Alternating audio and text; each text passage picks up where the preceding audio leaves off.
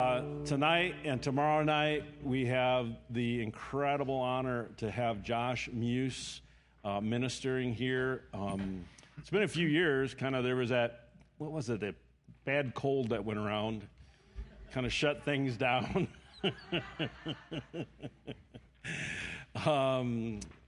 But you know what? It didn't stop Josh and Kaleo. They did amazing things. And one of the things, how many years have I known you? Was it 2015? Yeah, I think it was when we met in Toronto, and God just really highlighted him, and I wanted to build a relationship, and went and talked to him and have developed that, and many times now traveled to Mexico and ministered in his ministry, and he's been up here a couple of times. He leads Kaleo International. I'll let him explain a little bit what that is. But let me just tell you, I've worked with a lot of ministries. I've worked alongside many ministries that are very well known, famous people, faithful people from all over the world. And many of them do impressive things. I just want to let you know that these guys are on par, if not ahead of any ministry I've ever worked with. And that's they challenge me. The reason I keep going back to Mexico and working with these guys, because every time I'm like, how do they get so much done so quickly with really very little resources? Seriously, guys. Like just this year, they built a refugee center from dirt. I'd seen the land several times. It was dirt on the end of a dirt road.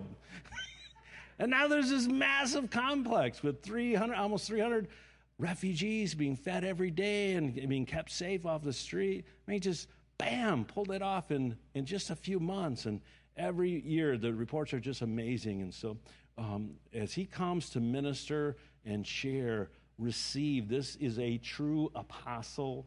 He's been used by God to bring transformation to many lives, and we really share a passion because we believe that missions and church go hand in hand. All right, a lot of missionaries are so focused on the mission, it's like church is just an ATM machine where they go to get more money to do missions. But Kaleo has front ends the importance of church, that missions exist to build the church just as the church exists to support and send out missions. So would you welcome Josh?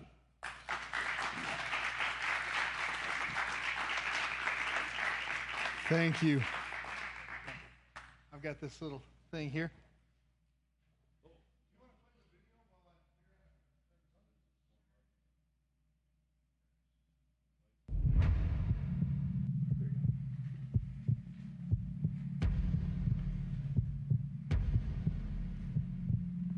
The Spirit of the Lord God is upon me, because the Lord hath anointed me to preach good tidings unto the meek. He hath sent me to bind up the brokenhearted, to proclaim liberty to the captives, and the opening of the prison to them that are bound.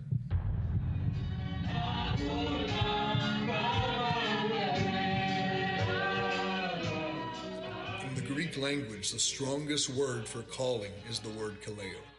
It is more than just a call. It is a summons by a king. That all the world will praise your great name. Kaleo International is a movement of missionaries, ministries, and churches that have answered that call. We are a tribe with a passion to preach the gospel to the unreached, to go to the darkest places of our world, to love not our lives so much as to shrink from death, to feed the poor, to heal the sick, and to equip the body of Christ.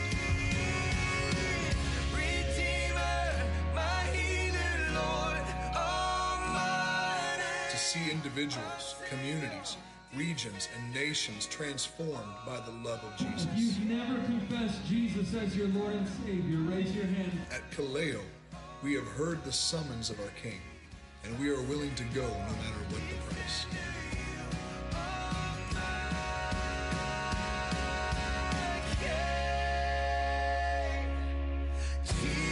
Jesus, worthy is the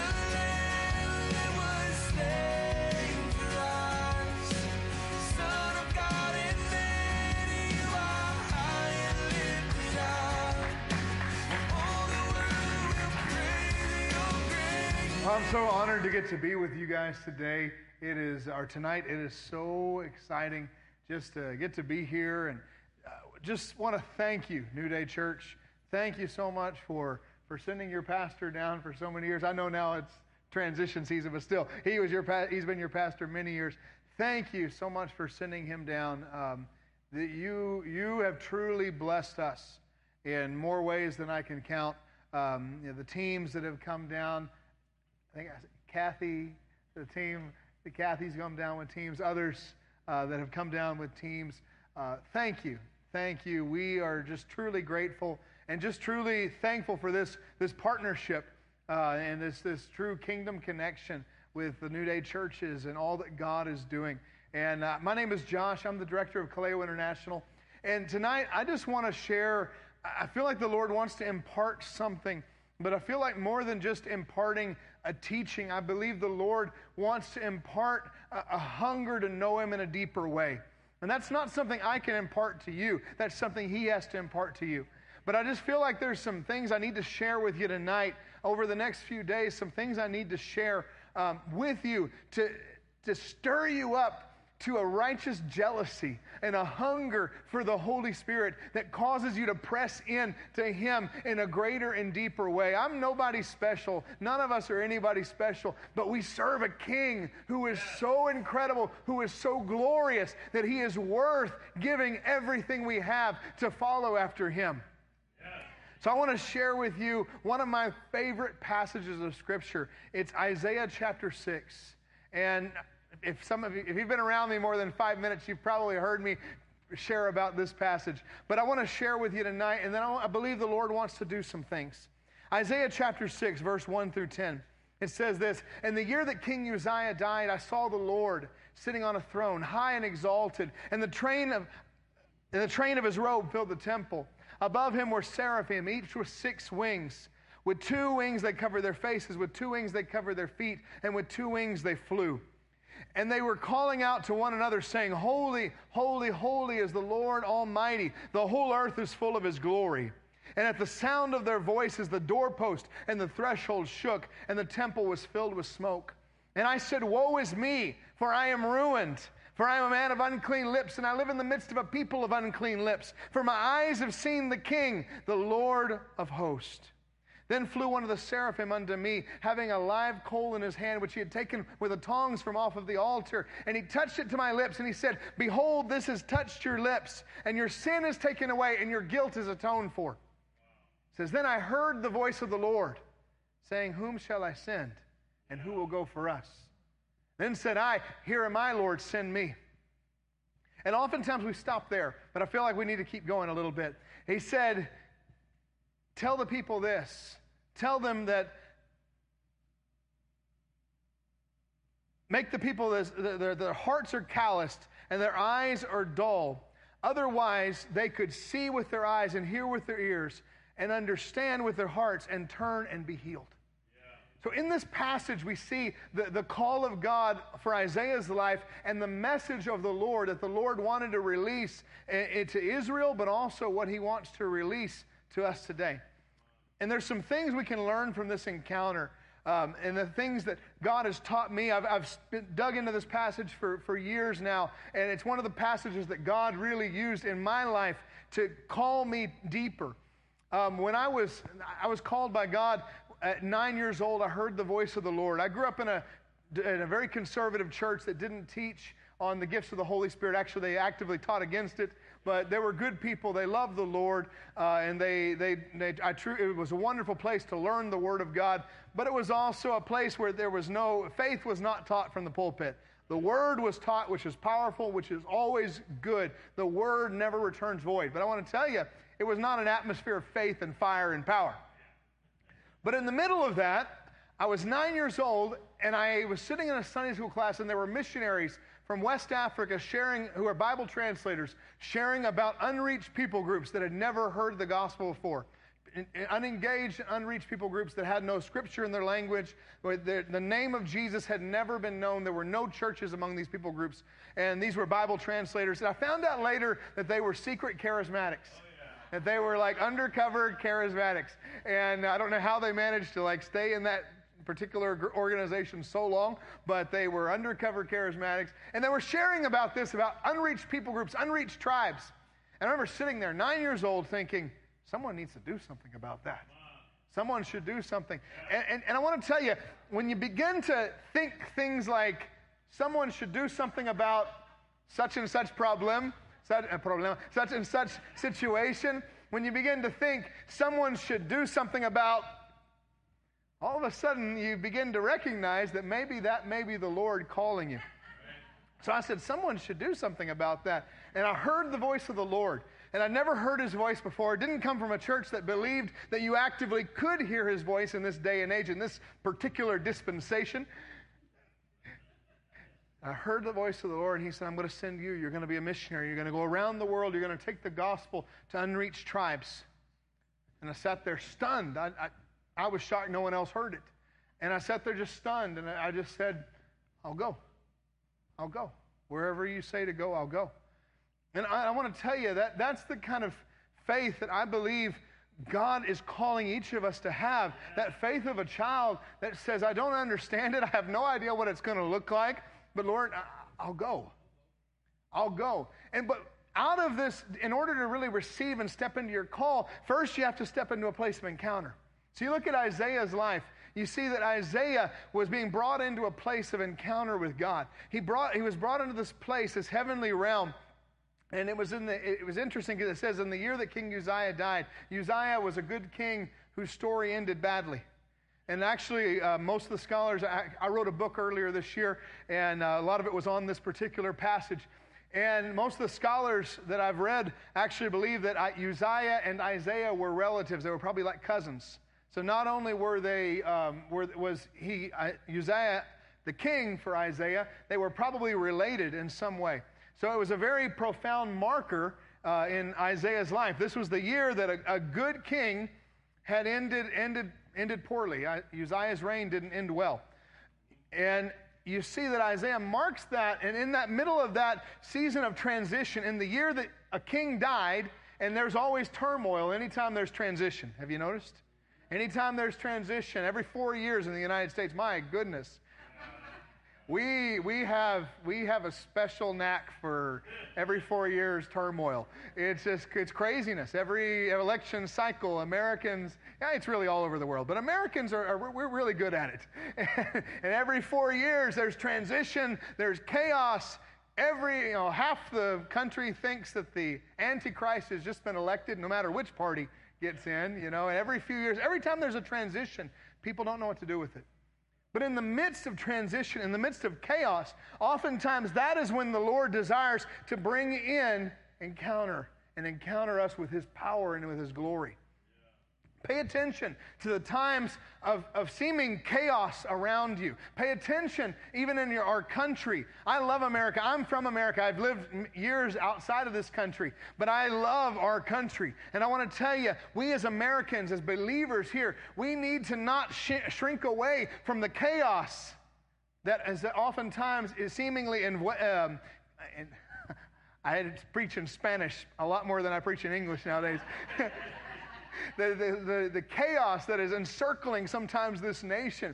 And we need to press into the presence of God and say, God, what are you doing? What are you desiring? How are you desiring to encounter us in the midst of the storm of the kings, the little kings around us, the little kings that rule our countries and nations and regions?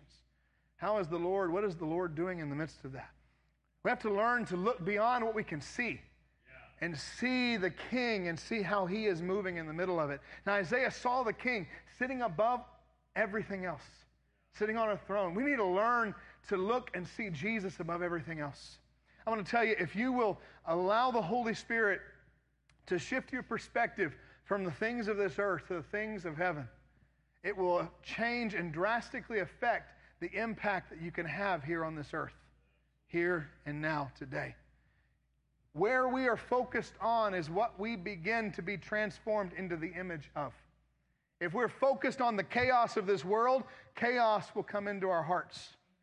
But if we focus on the King who is sitting above it all, who is on a throne, and we recognize the glory that is surrounding him, and we press deeper into that place, Hosharama, press deeper into that place of his glory and into his fire, that atmosphere, that glory begins to rub off on us and begins to change us in incredible ways. And so Isaiah looked and he saw the Lord on the throne.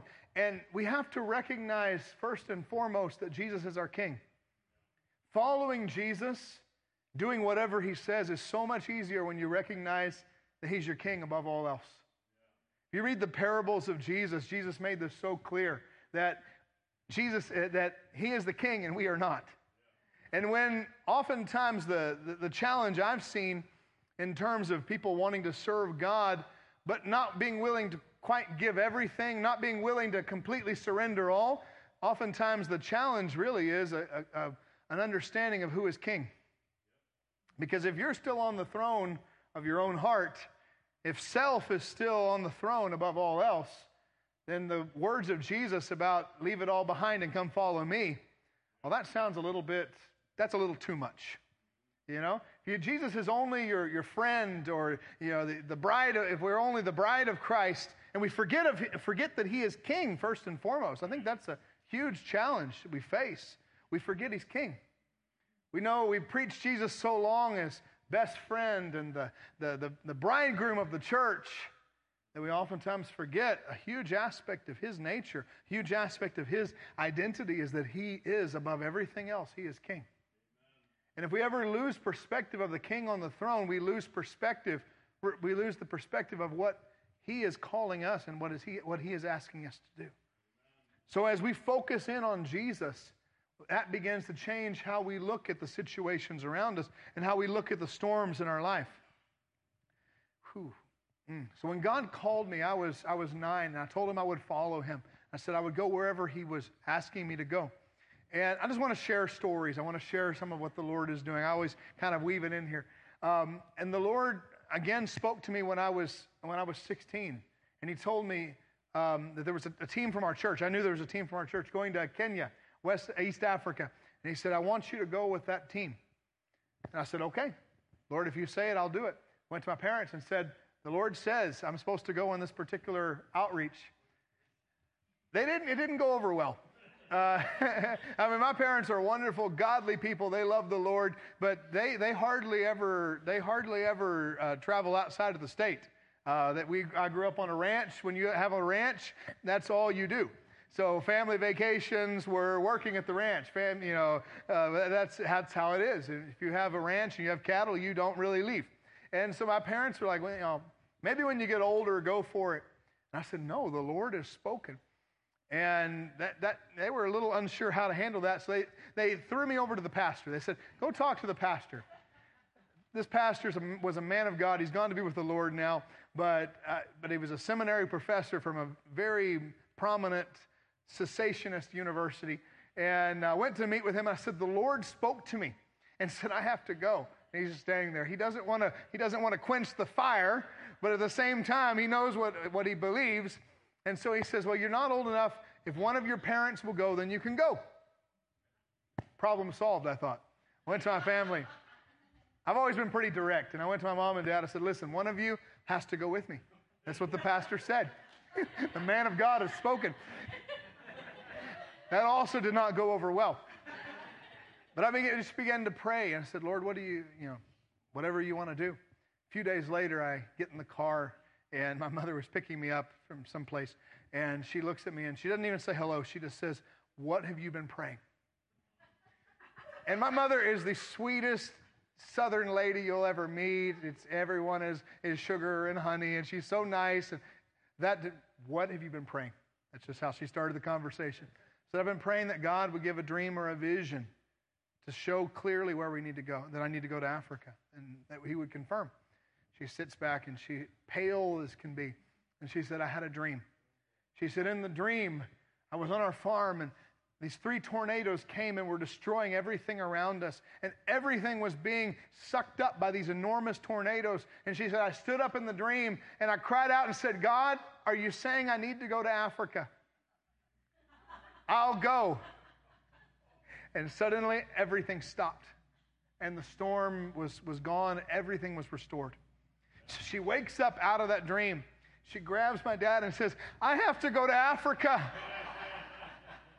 He was like, what? And she tells him the dream, and my dad, my dad is such a man of faith, but he looked over and said, well, I don't want to be the obstacle that God has to remove by a tornado, so go for it. So I went, and for the first time ever, I met believers that carried the fire. It was so funny because we were working with we were being sent by a very conservative church, but we were working with the Deliverance Church network in Kenya. So I was like uber Pentecostal, fiery people. They're casually talking about miracles, and this one lady is talking about raising the dead and these things that had happened. And I'm sitting there going, never heard anything like it. But something was being stirred up inside of me. And I knew that I'm like, this is what I want. I don't know what this is, but I know this is what I want. This is the type of relationship with Jesus I want. I want to carry that fire. I don't know what it means, but I want it. Heard missionaries that had been missionaries in South Sudan from Kenya, and they were sharing stories about in South Sudan, it was Sudan at the time, it was just complete war zone. They were bombing and destruction. There was a genocide that the northern tribes or the northern government was trying to wipe out the southern Christian tribes. And they weren't really Christian, mostly idol worshipers and animistic, but they were trying to wipe the southern tribes out to take over their land.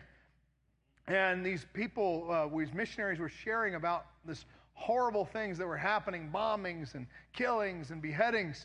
And in my heart, I just said, Lord, I want to go there. Can I go? And I want to tell you, before you start judging me, I don't have a death wish. I don't just love dangerous places. But I've learned something over the years.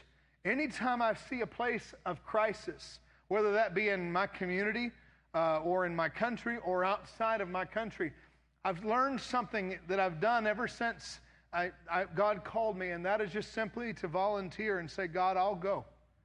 If you want to send me to this place, this particular place, I'll go. And I never really thought to put it into words until really a little bit earlier this year. But every single war, every single crisis that's happened over the past 10 or 15 years that God's allowed me to be in ministry, I volunteered. I said, Lord, if you want me to go, I'll go. And most of the time he says no. He told me no for Ukraine. I volunteered. I called Dan Slade. I said, give me some contacts. I'll go. The Lord told me no on that. But sometimes he said yes. I've been able to go into places that were complete war zones in Central Asia and the Horn of Africa, South Sudan and Sudan, and seen the power of God just poured out in just complete combat zones, and seeing God move and churches being planted in the midst of just the craziest of situations and turmoil. But I learned something, and that is simply when you see a crisis, whether that be a world crisis or a local crisis, just raise up your hand and say, Lord, I want to be part of this.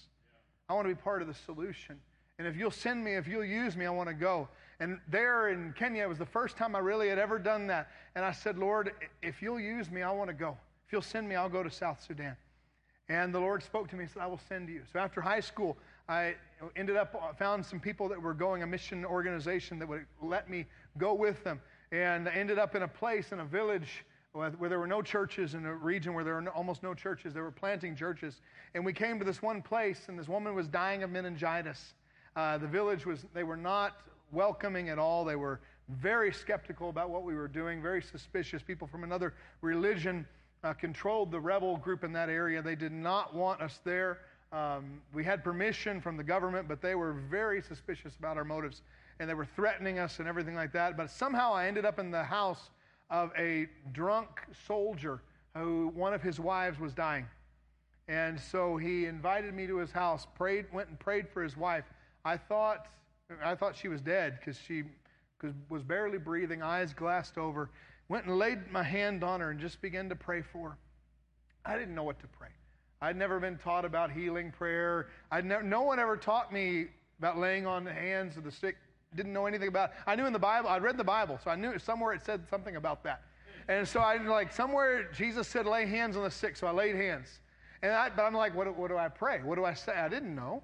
And so I just laid hands, and all I could think about was the Lord's Prayer. Your kingdom come, your will be done in earth as it is in heaven. And as I laid hands on her, And just begin to pray that prayer. Your kingdom come, your will be done on earth as it is in heaven. Woman, death rattle sound in her throat, eyes glassed over, completely unresponsive, sits up and is staring me in the face. I don't know who was more scared, her or me. I don't know who was more shocked. I almost passed out. That was, man, we're in a dark hut, there's no electricity, and we're there in a dark hut. I'm praying for this lady, and all of a sudden, whoom, she's sitting up, we're staring each other in the face. She was surprised because she'd never seen a white person before. And I was surprised because I'd never seen a miracle before. So we were both equally surprised, and we're standing there, and she says in her language, through the interpreter that was there, she said, "Am I dead? Am I dead?" I don't know if she thought I was a devil or an angel there to take her away. Who is this white devil that's come to take me? She didn't know. And she's like, "What happened?" And I just told her, preached the gospel to her. No, so this is power of Jesus. Jesus healed you. She'd never heard of Jesus. And I said, "Jesus healed you." She said, "Where is he? I want to thank him. When he comes back to my village, can you please tell him I want to meet with him and thank him when he's here? He wants to live inside of your heart." Gave her life to Christ. The soldier who was drunk out of his mind in the corner wakes up and looks, and there's his wife serving us and giving us food and taking care of things and sweeping the house and doing all those things. And he screams in Arabic, "My wife's alive," and runs out. He got sober real fast and goes running out the door. And he's screaming in Arabic and in the local dialect, "My wife's alive, my wife's alive. Come see, my wife's alive." And so people were coming, bringing their babies that had meningitis and malaria and all sorts of different diseases. And we're just laying hands on these babies and laying hands on people. And God is doing miracles. And I walked out of that going, this is how I want to live the rest of my life. I don't know what this looks like. I don't know if I could ever see this again or not, but I want this to be what defines the rest of my life. I want your power. Short time later, I was in northern Uganda at a true revival that was happening in the northern part of the country, where the glory had fallen, and one of the darkest, at that time, one of the darkest regions was the darkest region of Uganda during a time called the LRA Wars. And there was a horrible rebel cult that was slaughtering thousands and thousands of people. And it was the Christians that rose up and drove them out. And they didn't do it with weapons. They went with the Ugandan military and tore down altars to the demons of this particular rebel group, and broke their power spiritually, and the rebels had to flee into the Congo. The Ugandan military, backed by the U.S., could not defeat this particular rebel group, but when the churches arose and revival broke out, they drove them out within a matter of just a few years. So it was a powerful revival that was going on. So that's where I went after this experience. And I'm saying, I'm looking for more. I'm hungry for more. And these guys, they were unashamedly charismatic. I'd never been around unashamedly charismatic people. If I met a charismatic, they spoke in tongues when all the doors were locked and they were sure nobody was listening to them. And maybe in a closet somewhere they would pray in tongues, or when things were really bad, they'd bust out another language. But I'd never met anybody that did that. I knew people that later on told me they spoke in tongues, but no one ever demonstrated it for me. So I'm with these African brothers, and they're on fire. They're preaching, and people are being healed, and miracles are happening, and the glory is being poured out. But these guys would get up at 5 in the morning and start praying at 5 in the morning in tongues. I didn't even know the day started that early. And I would try to get up with them. I'd be in the dormitory. I'm like, "You mean a day has 2 5 o'clocks? One in the evening and one in the morning?" But these guys up in the morning, in the name of Jesus. And they're praying, and fiery glory is in the place. And I'm there going, oh my goodness. I'm just over there. I'm praying for everything I could think of and running out of things. ADD kicks in. I'm thinking about other things. And I asked him one day, I'm like, "What do you have that I don't have?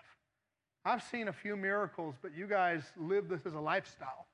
What do you have that I don't have?" And one of them looks at me and he says, "Brother, you need the fire of the Holy Spirit of God."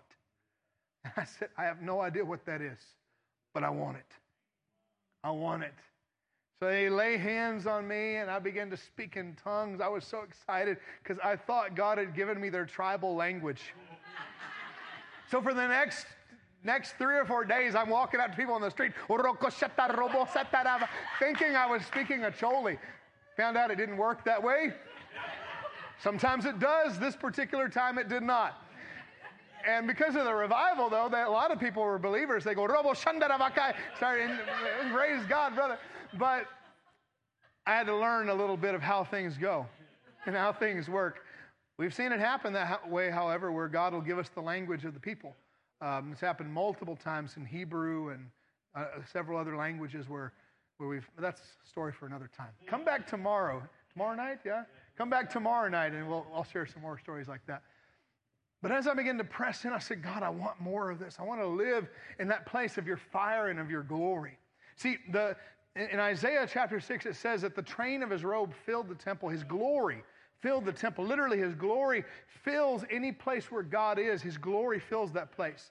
And there are deeper levels of the glory that God calls us to go. You know how the scripture says we go from glory to glory. And what that really means, I believe, is this, that the closer we step to Jesus, we go from one level of glory to another level of glory, because literally his glory is what surrounds him. And as we make the decision to press in deeper into that realm of his glory and to come closer to his fiery presence, that glory begins to change us. It begins to transform us. But it also does something else in us. It begins to stir up in us the things that need to change, the things that are holding us back. And this is what Isaiah, this is what he did. He saw the glory of the Lord. He heard the seraphim. The word seraphim means burning ones. It means burning ones, on fire beings. And you think about being Isaiah or some of the other writers of the Old Testament and the New Testament, trying to describe what they were seeing in visions. And there's this word seraphim it's not the same word used for angel in a typical sense. It was speaking about a burning being that Isaiah really could barely describe what it was. But he saw this burning beings, and the seraphim were the ones that were closest to the glory of the Lord, that guarded the glory and the presence of God. And he looks and he sees these burning beings, and they're worshiping the Lord. They have their faces covered. Why do they have their faces covered? So Isaiah won't get distracted by their glory. If we want to carry his fire and his glory, we need to learn to be humble. There's some things we can learn from the seraphim. They had their faces covered because they didn't want Isaiah to be distracted by their glory. Sometimes that's the opposite of what we do as human beings. We want our face on everything. Put our face on there. Someone came up to me one time and handed me a business card. It said, their business card read, Apostle, Prophet, Pastor, Reverend, Bishop. I think it was Archbishop, this and that. And it goes through literally all the fivefold and more. And I'm reading it going, wow, all of you in one person. That's incredible. We've met the fourth member of the Trinity. I'm in the presence of royalty here. And it was laughable because it was so crazy. But if we think about it, we all have that tendency within us where we want to stand in the front. We want to be somebody. I want to tell you, if we will just simply learn to cover our faces and just not care. Just not care whether anyone remembers our name, whether anyone remembers that we were the ones that prayed for them, whether anyone remembers our contribution to a certain thing. I'm going to tell you, there is no limit to the way in which God can use a person who's willing to cover their faces and say, God, I want you to get all the glory. I want you to get all the glory. I've met, in the church in the West and in the places that are open, we throw the words like apostle or thrown around, and we believe in that office. We believe in it. But I want to tell you, I've met people that I know are true apostles, and they've got scars on their body from being stoned. Yeah. Many of them were tortured for their faith. I know many apostles and prophets, and many of them suffered greatly for the name of Jesus. And some of them don't even have a high school education, but have planted hundreds, if not thousands, of churches. I had a privilege one time of speaking at a conference in California, and as I was speaking at this conference, they were telling me about some of the other speakers, and they said, and you're going to follow after Zhang Rongliang. And if you know anything about the house church movement in China, Zhang Rongliang is the head of the largest network of churches in China. He's one of the, he's a public figure now, so people know his name. But I think there are, I forget how many millions of people are in his house church network. And they told me, they're like, yeah, you're going to go first, then Brother Zhang Rongliang is going to speak. I'm like, oh, you got to be kidding me. No, he was going first, then I was speaking. I have to follow after the head of a house church network of 1 million people. I want to tell you, sometimes we get around people that have been imprisoned for so many years of their life, have suffered greatly for the gospel. I want to tell you, they're some of the most precious, humble people. Zhang Rongliang, I had a meal with him. Humble, precious saint. Served in the Middle East. I've served in places, and I've been face to face with people that no one will ever know about, but are some of the ones that are truly shifting cultures and changing everything. And the common theme I've found among the people that God is really using to change and shift nations is that they are some of the most humble people you'll ever meet. That is how it works. When we carry His glory, the closer we get to the fire, the more humble we should become. The seraphim spent more time around the king than anyone else, and they were the most humble. Even though they were glorious and they were literally burning on fire, holy beings, they covered their faces because they wanted Isaiah to focus on the one who was the one. 2 wings they flew. I believe that talks about the need to be mobile, to be moved by the Holy Spirit, moved by God whenever He would speak. They weren't just sitting there. They weren't reclining. They weren't laying down. They weren't standing. They were flying constantly, waiting for the moment that the king would give them an order. 2 wings, they covered their feet. Talks about holiness. We need to walk and live holy. Holiness is not just do this or don't do this and don't do this and don't do this. It's not lists. Holiness is being covered with the blood of Jesus and allowing the blood of Jesus to change us from the inside out. That's how you carry the glory. That's how you live in the realm of the glory. Be willing to be moved whenever the Holy Spirit will speak. Be willing to be humble and cover your face. Be willing to allow the blood of Jesus and the fire of the Holy Spirit to burn out of you whatever it needs to be burned out. I want to tell you, every time I get into prayer, every time I get close to Jesus, I feel both the incredible joy of His presence, but also that burning fire that's burning out attitudes and burning out things in me that need to change. And that's what it means to get close and step close to His holy fire. So as Isaiah steps into that place and he sees the seraphim and he sees the fire and he sees the glory of the Lord, sees the Lord on the throne, he cries out and he says, "Woe is me, for I am undone." I love the Spanish translation of this best, because I believe it captures the essence of what Isaiah was saying. He says, "Ay de mí, porque yo soy muerto." Woe is me, for I am a dead man. I think that defines really the encounter Isaiah had, and also defines the encounter that God is leading each and every one of us to have with his glory and with His fire. I want to tell you, if you want to truly live, you need to die. You need to die. Die to self. Die to selfishness. Die to what you think your life should be. All your rights. Die to those things, and I want to tell you, you step into a joyous freedom of death to self and life in Christ. People oftentimes think that, oh, that must be horrible, dying to yourself, giving those things. The thing is, Jesus only asks us to give up those things which we can't keep anyway. It's a great exchange. The gospel is a great exchange. We give to Him everything which is actually quite useless for us. And He gives to us the very life of God dwelling inside of us. So that glory, that presence of the Lord, it so impacted Isaiah that he cried out and he says, "I am a dead man. For my eyes have seen the King, the Lord of hosts." I want to tell you, God is calling us to a place where that fire of God begins to kill things within us that need to die. My first encounter with the renewal was in Abilene, Texas. Someone invited me to a revival that a man named Randy Clark was speaking at. Actually, they told me Bill Johnson was going to be there. And I'd read a book by Bill Johnson. I liked the book. So they told me Bill Johnson's going to be there. I get there and I find out it's Randy Clark. It's only Randy. Just Randy. And so I get there, and it was at a Baptist church in Abilene, Texas. So at that point, I'm a pretty good Baptist Costal. And so I'm like, I spoke in tongues, but I didn't get into the weird stuff, you know. And so I go to this Baptist church. I thought, okay, this sounds pretty safe. Show up, and it was not what I was expecting, to put it lightly. Show up in this meeting. Randy's getting up to speak. There are people rolling, laughing, shaking, running, people with flags, people talking about gold dust, and I'm standing there going, Roshatarabakataraba. People are shaking like this, and I'm going, oh my goodness.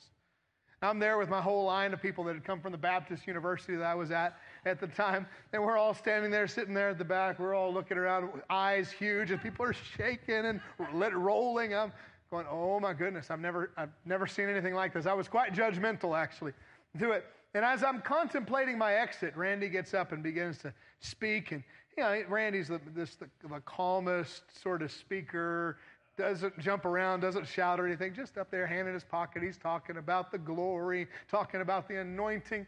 And people are shaking, and he says, if any of you are manifesting the glory of the Lord, you just need to come up here to the front. And about that time, I look down, my hand starts to shake like that, completely against my will. You know the people that say, oh, God will never do anything to you that you don't want him? That has not been my experience. Completely against my will. My hand is shaking. And I'll admit, to my shame, I had judged the people, and I had said, this must be demons. Because I'd only ever seen demons cause people to shake and manifestations, and we'd done deliverance on many people. And I thought maybe it was something like that, and I thought maybe these are demonized people. And then all of a sudden, I'm one of them. And my hand is shaking, and then the other hand shaking, and I've got a whole line of people that had come to me with me for the college. They're all looking at me like, what was happening? And I'm there. I'm like, I can't stop it. And Randy's saying, if you're manifesting the power of God, come to the front. And I'm standing there going, Lord, what are you doing? And he said, I want to shake you because you are hard, you are dry, and you are religious. And I want to shake the religiosity right out of you. And I'm standing there in that place of glory and fire and anointing and a renewal and revival, and I'm shaking, and all I could think was, you're right. I'm hard, I'm dry, I'm religious. I'm not an easy person to get along with. At that time, I definitely was not. I was an easy person to get along with. I knew the word. I knew how to obey God, but I didn't know very well how to love people. And I want to tell you, it shook me to my core, and it felt like God grabbed a hold of me and shook something out of me that needed to die in that moment. And there I am standing at the back of the church. You know, the humor of the Lord is awesome, because I thought I was going to be in the back so that I could stay away from all the wild stuff. And then I have to go and crawl down to the altar, and I'm crawling down to the altar, and I had an encounter with God, where he just ripped the religiosity right out of me, shook it out of me. We need encounters with God that lead us to the place to cry out what Isaiah cried and said, I'm a dead man. Where we recognize it and we say, I'm dead to what I thought my life should look like, what I thought my life would look like. And allow him to shake the religiosity, to shake the hardness out of it. I want to tell you, a lot of times we make the mistake, and as charismatic believers, we think about religiosity and we think that, oh, that means other people. I want to tell you, religiosity really happens whenever you get stagnant. Whenever you get comfortable, all of a sudden the concrete begins to set. And you suddenly find yourself more stuck in your ways than you were before. And the Holy Spirit can't use people, doesn't want to use people that are stuck in their ways. He wants to use people that are moldable, that are like clay that can be used in the potter's hands. Those are the type of people he's wanting to move upon and use to change the world. Don't allow yourself to ever get stuck. Sometimes you need the Holy Spirit in his amazing, loving way to grab a hold of you and shake it out of you. That is what he does. We've seen him do it so many times in incredible ways. And after that night, I knew something had changed in me. So Isaiah, he cries out to the Lord. He says, I'm a dead man. And the angel, he said, for my lips are unclean. He said, I'm a man of unclean lips, and I live in the midst of a people of unclean lips. For my eyes have seen the King, the Lord of hosts. And one of the angels flew to him with the coal that he'd taken with the tongs from off of the altar, and he touched his lips. The very area that had held him back was the same area that the presence and the fire of the Lord touched him in, so that he could then be able to hear. It's very interesting. At this point, Isaiah had not heard God in this particular vision. He'd heard angels, or heard the seraphim. He'd seen the glory, but he'd not heard that voice of the Lord until the fire touched him. And when the fire touched him, then all of a sudden his ears were open to be able to hear God in a way that he had not heard God before.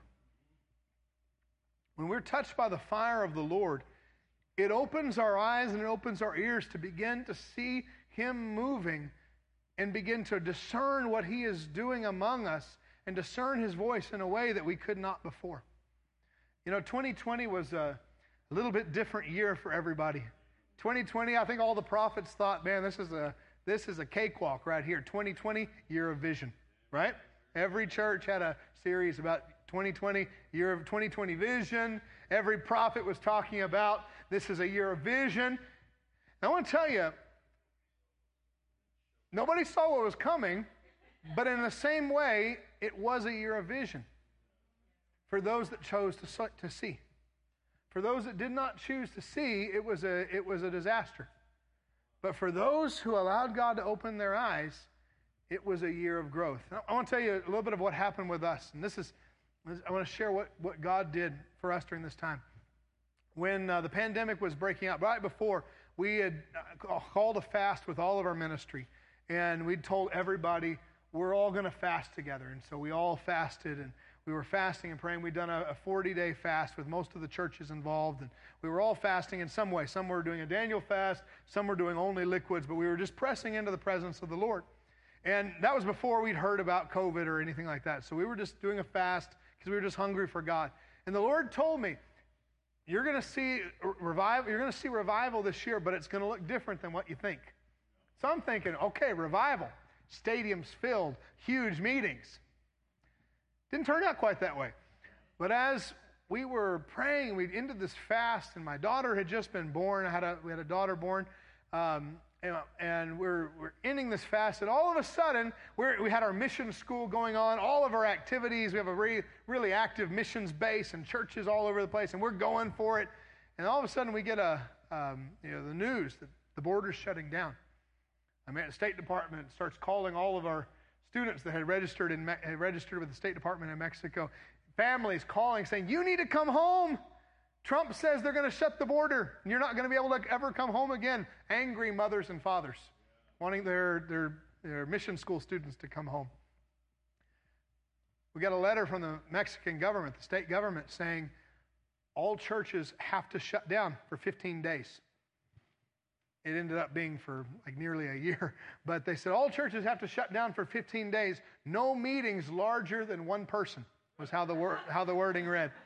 I read it, and I'm reading that letter, no meetings larger than one person. I handed it to one of our pastors. I'm like, does this say what I think it says? They're like, it does. No one in the church, no more than one person in the church. I said, God, what do we do? You told us revival, fire, glory. This doesn't look like revival, fire, and glory. And I called my pastor in Texas. When I was in university, I went to his church for years. And he really became a spiritual father to me. And I called him, I said, what do you think I should do? Half of my team said, we need to shut everything down.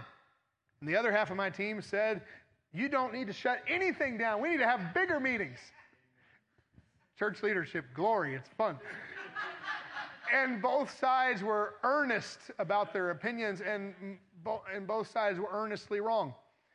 And they were saying, you need to do this, and don't do this, and you should do this. And I said, what do I do? I called my pastor friend. I said, what do I do? He said, son, you're never going to have another shot like this again. Pay close attention to what the Holy Spirit says, because he is about to do something through you if you'll discern what he's doing. And I said, okay, Lord, what do I do? So I called back all my team, and I said, all right, this is what my decision is. We're going to fast for 8 days. Now, come off, we just finished a 40-day fast, and I was like, we're going to do it again. Apparently, the first one didn't work. So we're going to do 8 days of fasting. We pressed in, we sought the Lord. We said, God, what do we do? Speak to us. What do we do? And he gave us a strategy. He said, I want you to do this. He said, to obey what the government said, we shut down the big meetings, but we just opened up 35 house churches.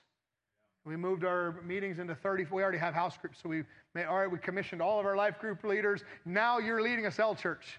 Until the pandemic ends, you're leading a cell church. We dispersed into 35 different groups. And factories were being shut down, so people had no employment. Literally, people were starving in their houses. And we said, God, what do we do? He said, feed them. I said, with what? We don't have food. We don't have, what do we do? I said, call this person. I called a certain person, and they said, I've got an 18-wheeler of beans. I'm just wondering where I can send it. Send it to me. We ended up giving 11 18-wheelers of food out through our churches. We fed thousands and thousands of people through the pandemic through our churches. We kept our meetings going, kept the mission school going. We told our students, they said, listen, if you want to go home, you can go home. None of them wanted to. They said, we're here. Tell our parents, tell our families that if we get home, we get home. If we don't, we're missionaries to Mexico now.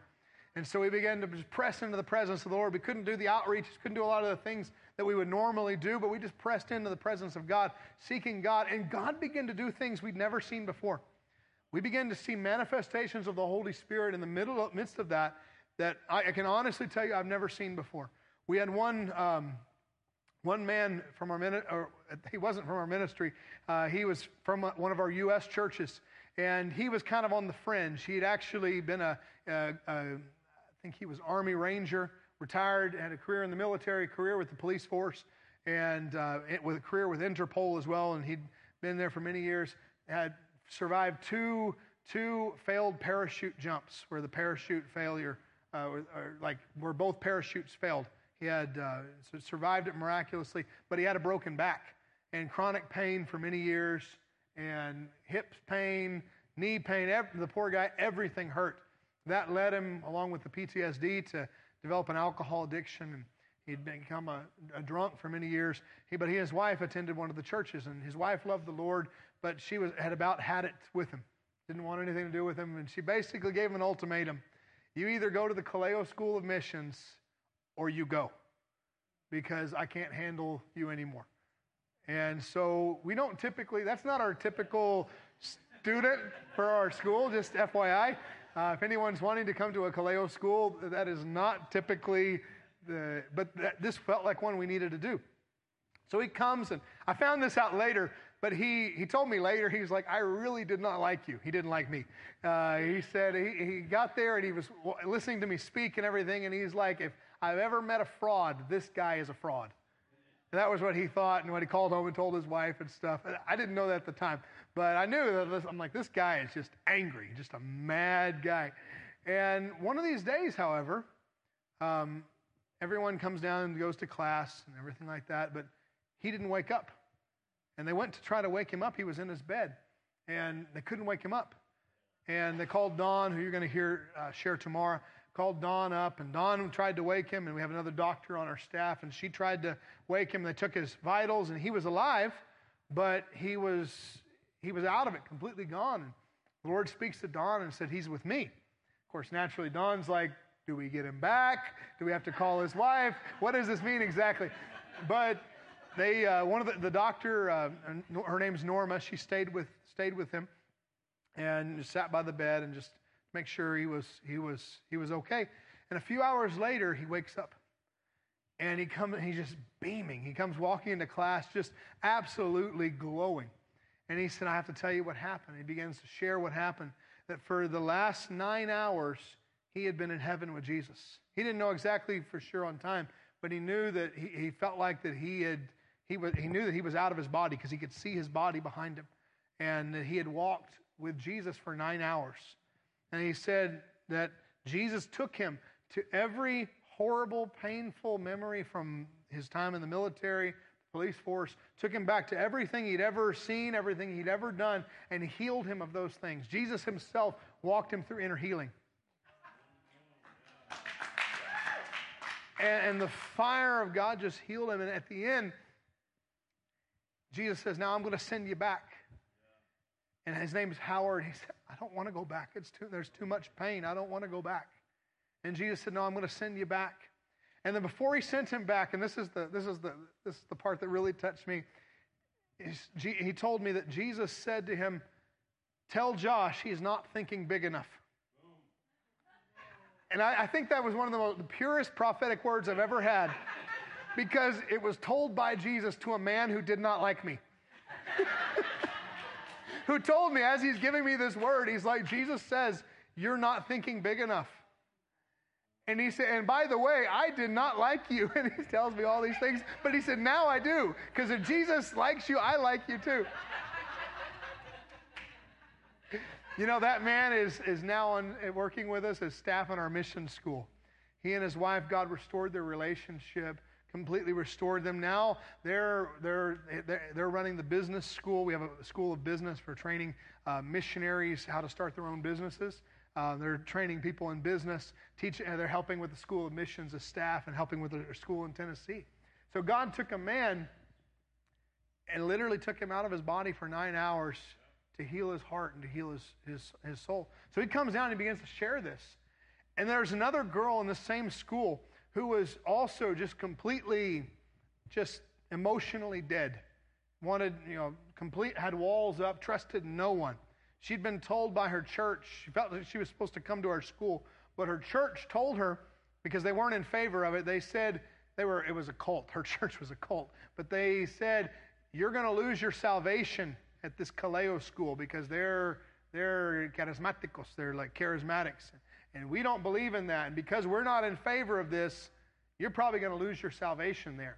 So she comes in to do this school, and she's like, we didn't know, none of that made it into the application. But just want to let you know that, you know. So she comes in and she's like, has a wall up, everybody, trust no one, like no one. After Howard shares his story, God is impacting her heart, and God's touching her heart. And she just begins to pray and say, God, I don't know how to love. I don't know how to love, and I don't know how to receive love. And the Holy Spirit speaks to her, and he says, go downstairs and have them pray for you. So she goes, and she just opens up her heart, and she just begins to confess and says, I don't love any of you. I don't know, and I know I should, but I don't know how. And I don't know how to be loved by anyone. And a horrible story, been abused, had a divorce, got everything that could go wrong and gone wrong in her life. And as the women got around her and ministered to her and prayed for her, all of a sudden she had her hands like this, and her hands filled up with oil.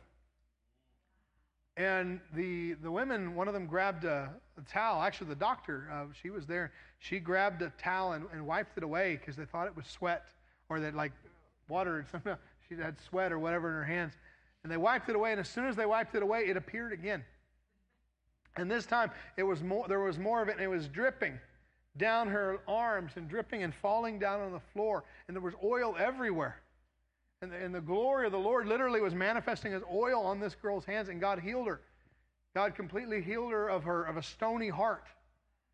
Now she married one of the young men at the mission school. Now they're serving in Reynosa with us. Went from thinking that we were a cult to now she's wilder than any of us. So these are the sort of things that'll happen if you press into the presence of the Lord. If you begin to discern, and then as I was that same year, all these miracles were beginning to happen, and we were feeding thousands of people. But we were having a lot of challenges with the government. And then a hurricane comes. We got hit with this horrible hurricane, worst. It's a Cat 5 hurricane. And Reynosa is basically a giant bowl. It's just a big flat land. Everything is built. Most of the houses are built, about half the city is built under sea level. And so whenever you have a hurricane or anything like that, it floods everything. And so when the hurricane happened, we immediately, of course, we rallied our churches. We took out food. We were giving food to people. We show up in one area and to go take food, and it had been flooded, and we couldn't get in because it was flooded. The military stopped us, and they said, you can't go in, it's flooded. And I said, well, we'll help you. We'll give you food. And they said, well, we can't go in either because we don't have boats. It was the military, the police, and the fire department. None of them had a boat between them. And I'm like, y'all don't have boats? And they're like, no, we're trying to get a boat. We're trying to borrow one from somebody. And I said, if I get a boat, will you help me? And they said, yeah. I talked to their comandante, the commander, and he said, yeah. Tell the white guy if he gets a boat, I'll help him. And so they were kind of laughing at me. They thought it was kind of ridiculous. So I called a friend of mine who used to be in the import-export business. He's a believer now, but he was in a profession that you needed boats in. We'll just leave it that way. He loves the Lord. He's out of that profession now. He serves God. He's a pastor now. But I call him and I say, hey, do you have a boat? I'm trying to can I borrow a boat from you? He said, yeah, pero no, hombre, no sé si funciona. He's like, man, I don't know if it works or not. Haven't put that thing in the water in years. I said, I'll take it. Take this huge speedboat out there and into the water. And we get out there, we're going along, and I run into the same soldiers. I'm like, all right, I'm here, let's go. They look at their commander, and he's like, go. So the press is there, everybody's there, and they're like wondering, who is this white guy surrounded by military? And we're out there going along in a boat, going to help people and rescue people. We get the boat out there, we start helping families, we're taking food, and all of a sudden we realize there's a slight problem in our plan. The boat has a hole. And the boat is going down under the water. Tarantulas are jumping out of the boat. Lizards and stuff that had lived in that boat for many years were jumping out in every direction. And the boat is going underwater, and we ended up having to pull the boat back into shore. And we've been up to sewer water up to my neck. And I come home, and my wife looks at me, and she's like, what happened to you? And I said, the boat sank. And I said, but we need a boat. We began to pray, Lord, give us a boat. We need a boat. We need a boat. And I began to pray. That night, the Lord spoke to me. He said, go to this place, and you're going to buy a boat, and you're going to come, and you're going to rescue people tomorrow. So I told my wife, I said, Amor, honey, we need to buy a boat. She said, we don't have any money for a boat. We used all our money for food and other things and stuff for the ministry. I said, I know, but we need to buy a boat. Within an hour, the money came in for the boat. As I'm driving to go get a boat, I'd called somebody, and they had one used boat for sale. So I get it back, and as I'm going, I realize I don't know how to drive a boat. I've never driven a boat. No one of my staff, we live in the desert. None of us have driven a boat before. We're getting the boat down here. And I know this sounds like a funny story, but I'm going somewhere with this, so stick with me. So we get down there, and we put the boat in the water, learned how to drive. I can drive a boat really good now. I learned on the flooded streets in Reynosa, dodging electrical cables and things like that.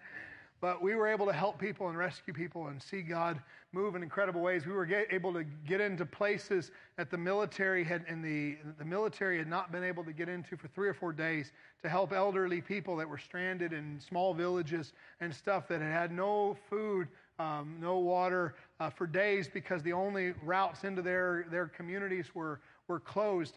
And in the middle of that, we were preaching the gospel. And in some of the villages we would go into, the cartel would come and meet us because they were completely puzzled because at that point my beard was down to here. Here comes this white Amish guy, they thought, in the beard with a big boat full of food and everything. We ended up preaching to them. Many of them gave their hearts to the Lord. This one lady who was acting as our guide in some of the villages, the ranchitos, she goes with us, and we didn't know it, but she was actually one of the most well-known worshipers of the Santa Muerte, the Saint of Death, in that region. She had shrines, and she was, I think, in the order of their satanic sort of order they had. And she ended up being our guide because she knew that area. And we showed up in that area, and she was the one that volunteered, covered in tattoos, but she's going with us into these villages. And at one point, I'm preaching, and I look over there, and there are just tears streaming down her eyes. And she gives her heart to Christ there alongside the cartel and all the other people on the bridge. We're standing in water up to here, and she gives her life to the Lord. And a few days later, we open up a house church in that same community. And she stands up to testify. She said, you all know me, right? She said, and you know that I've worshiped the Saint of Death all my life, and I was dedicated to the saint. It's like the Grim Reaper. It's a thing where it's a part of Mexican culture where they worship death, and they appease death so that death will not take them. So they give sacrifices to death. So she'd been dedicated to that saint from the time she was a baby. And so she stands up and she says, you know who I am, you know how my life has been. She said, but I met Jesus, and I came home, and I took all of my shrines, all of my statues, all of my idols, and I burned them yesterday. And its word spread like wildfire.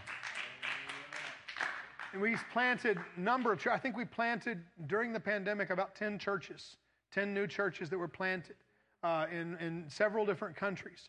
But why I'm saying this is for this reason. I almost missed it. I was this close from missing some of the things that God desired for us to do. And here's my point in this. We need to learn to allow the Lord to open our eyes to see beyond what we can see, to see beyond the crisis, and to see every crisis that happens in our community, every crisis that happens in our lives, even the crises that are happening in our countries, to see those as an opportunity for His glory to be manifested, and simply to say like Isaiah, here am I, send me. Send me into the storm. Send me into the chaos. Even though I have no idea what I'm doing, Lord, I know if you go with me, I'll do it. So many things we have the opportunity to do. We always laugh with my wife and my team. I'm like, sometimes we step into something we're like, we have no idea what we're going to do. But we take a step of faith, and somehow or another, we don't sink. That's what it means to live by faith. That's what it means to walk by faith. And I feel like the Holy Spirit wants to invite you to that. But the first step of walking by faith is allowing Him to open up your eyes.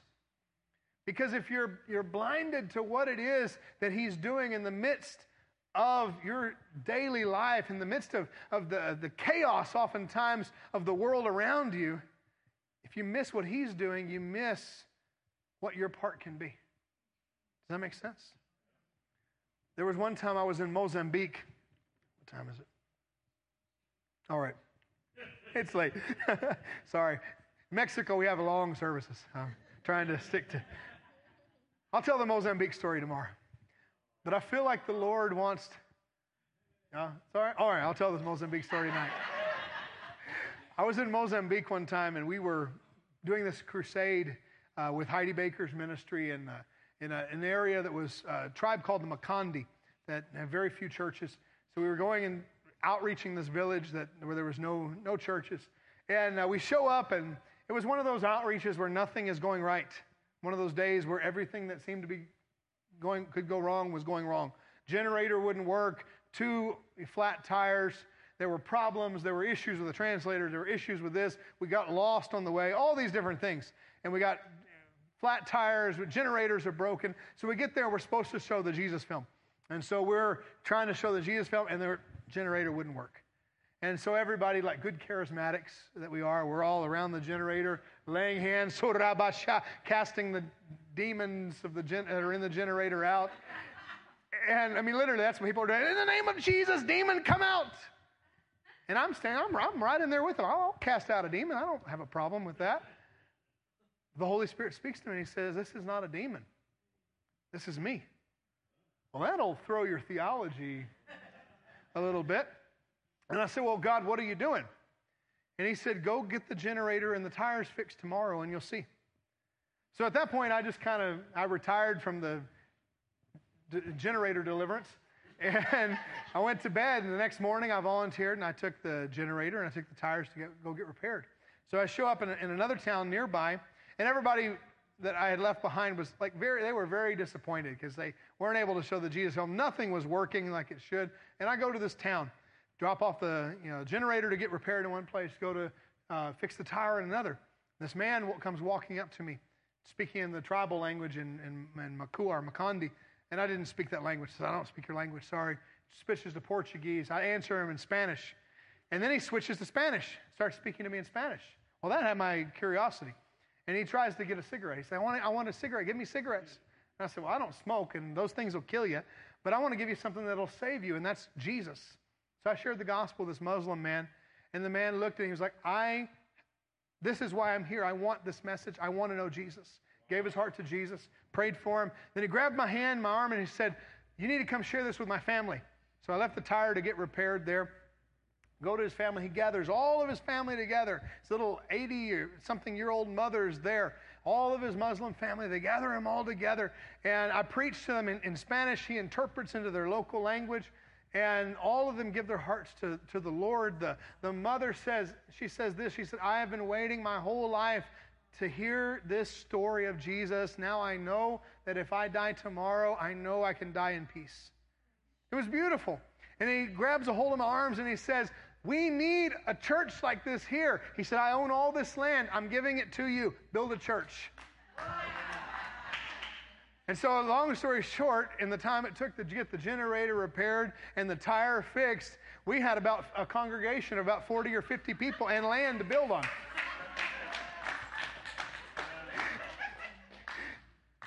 All of it because, and yet, well, I will say this, we almost missed it. Because we thought it was a demon. And we didn't discern what Jesus was doing in our midst. One of the things that's, I believe, most important for us in this day and age is that we get touched by his fire to the point that we can discern what it is that he's really doing. He wants to open our eyes. He wants to open our ears. I'm going to close with this. I was in a town in Mexico called Miguel Alemán. In this little town, a man comes walking up to me, and I want to tell you, it was not in the greatest moment of our life in ministry. It was in the first couple of years where everything was difficult, everything was hard, and we'd been sent to Mexico for revival, and we weren't seeing a lot of revival. We were seeing a lot of attack of the devil. And in this little town, this man comes walking up to me in a crusade we were doing, and he says, Pastor, pray for me. I'm blind in one eye. And the other eye was mostly blind. So I laid hand on his eye, and I heard the Holy Spirit say, which is easier for me to do? To heal the eye of a blind man, or to heal the eyes of a blinded nation, blinded by witchcraft and idolatry? And I said, Lord, I guess for you it's the same. You can heal a blind eye physically, or you can bring revival and open everyone's eyes. For you it's the same, isn't it? And he said, you will see both in this nation. Take my hand off his eye.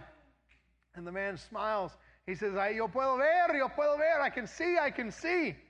Every one of the people in the congregation are shouting and screaming, yay, praise God. And he grabs my arm and he says, can you pray for my wife? She's deaf. And I knew God was doing something. I said, yeah, bring her to me.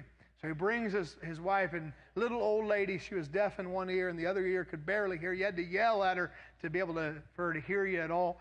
And I lay hands on her ear, and I hear the Holy Spirit say, which is easier for me to do? To heal the ear of a deaf woman, or to heal the ears of a deafened nation, deafened by idolatry and witchcraft?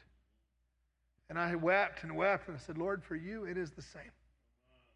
He said, you'll see both in this nation. And I took my hand off her ear, snapped my finger to see if she could hear. And she smiles, a big toothless grin, and says, I can hear. Everyone was shouting. And I realized something in that moment.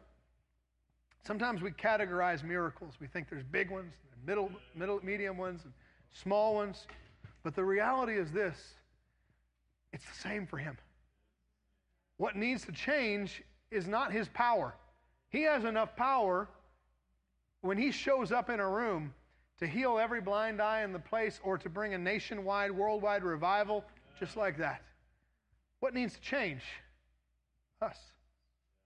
Our ability, our perspective has to change. We have to begin to see him as he really is, and to see beyond that which we can see. To be able to see physical healing, but also to see God break forth with a revival which brings a spiritual awakening. That's what we need to press in for. But in order to be used by God for that, we have to allow God to open our eyes and open our ears. Isaiah had to have that happen with him first. The Lord had to open his ears to hear. And then he heard the voice of the Lord saying, whom shall we send? Who will go for us? I believe he heard a conversation between the Father, Son, and Holy Spirit, because he heard the heart of God that he could not hear before because his ears were deafened. God wants to open our ears, and then he sends them out with the message, and he says, you tell the people this. They're deaf, and they're blind. It wasn't a popular message. It wasn't an easy message. They killed him, actually, eventually, for that message. But that was the message he was to take. They are deaf and they are blind, but if they would open their eyes, if they would come to me, then I could heal them. See, this is what he does in our lives. As we come close to the fire, come close to the glory, he wants to open our ears and open our eyes so we can discern and see what it is he's doing in our midst. And then from there, he can use us to open the eyes and the ears of the people around us that are deaf and dumb for whatever idols in the culture that you're in, whatever idols that they may hold dear to their hearts. God wants to open our eyes. He wants to open our ears. I want to invite you just to stand to your feet. Whew. And if you just feel that God is asking you to step closer to him, to surrender to him, I just want to invite you. You can stand or you can kneel or you whatever you can want to do. But lay your hands on your eyes. And I want you just to say this with me. Say, Lord God, open my eyes to discern what you are doing in our midst. Help me to see beyond the chaos of our world and to see your hand, to see you move. Open my eyes that I can see. Then lay your hands on your ears and say, Lord, open my ears so that I can truly hear your voice, so that I can hear your word, that I can hear you call. Lord, open my ears. Touch me with your fire. Touch me with your glory. Right now, in Jesus' name. And just raise up your hand and put one hand over your heart, just like you're volunteering. And if you're willing to say, pray a dangerous prayer, and it is a dangerous prayer, to pray a dangerous prayer and say, Lord, here am I. Send me. Here am I. Send me. And I feel like tonight there are some people that need to come and answer this altar call.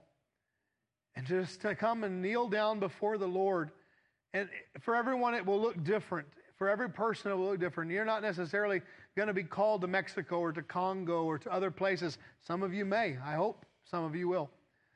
But there's a willingness that we need to have of heart that says, Lord, here am I, send me.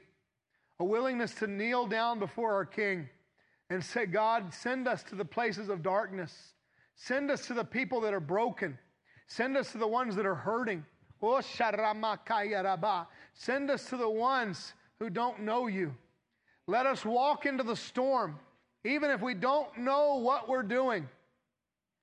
If you're willing to say that to him, I just invite you just to come to the front and kneel down before him. And come and let his fire touch you. Come and allow his glory to touch you in a new way.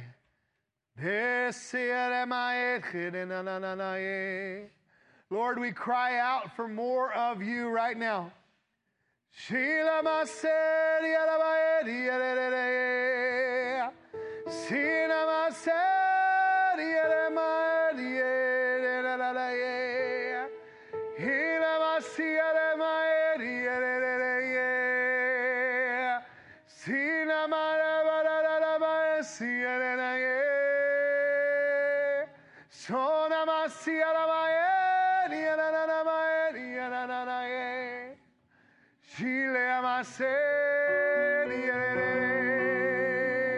I believe God is igniting calling right now.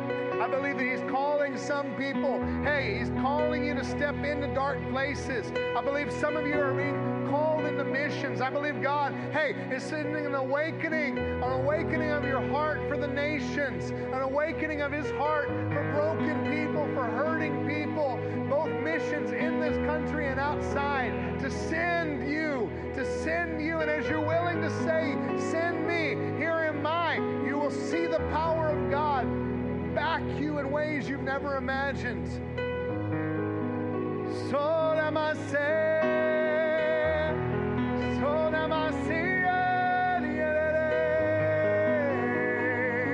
Just cry out to Him with everything you have. Let your soul, let your spirit just cry out to the Lord.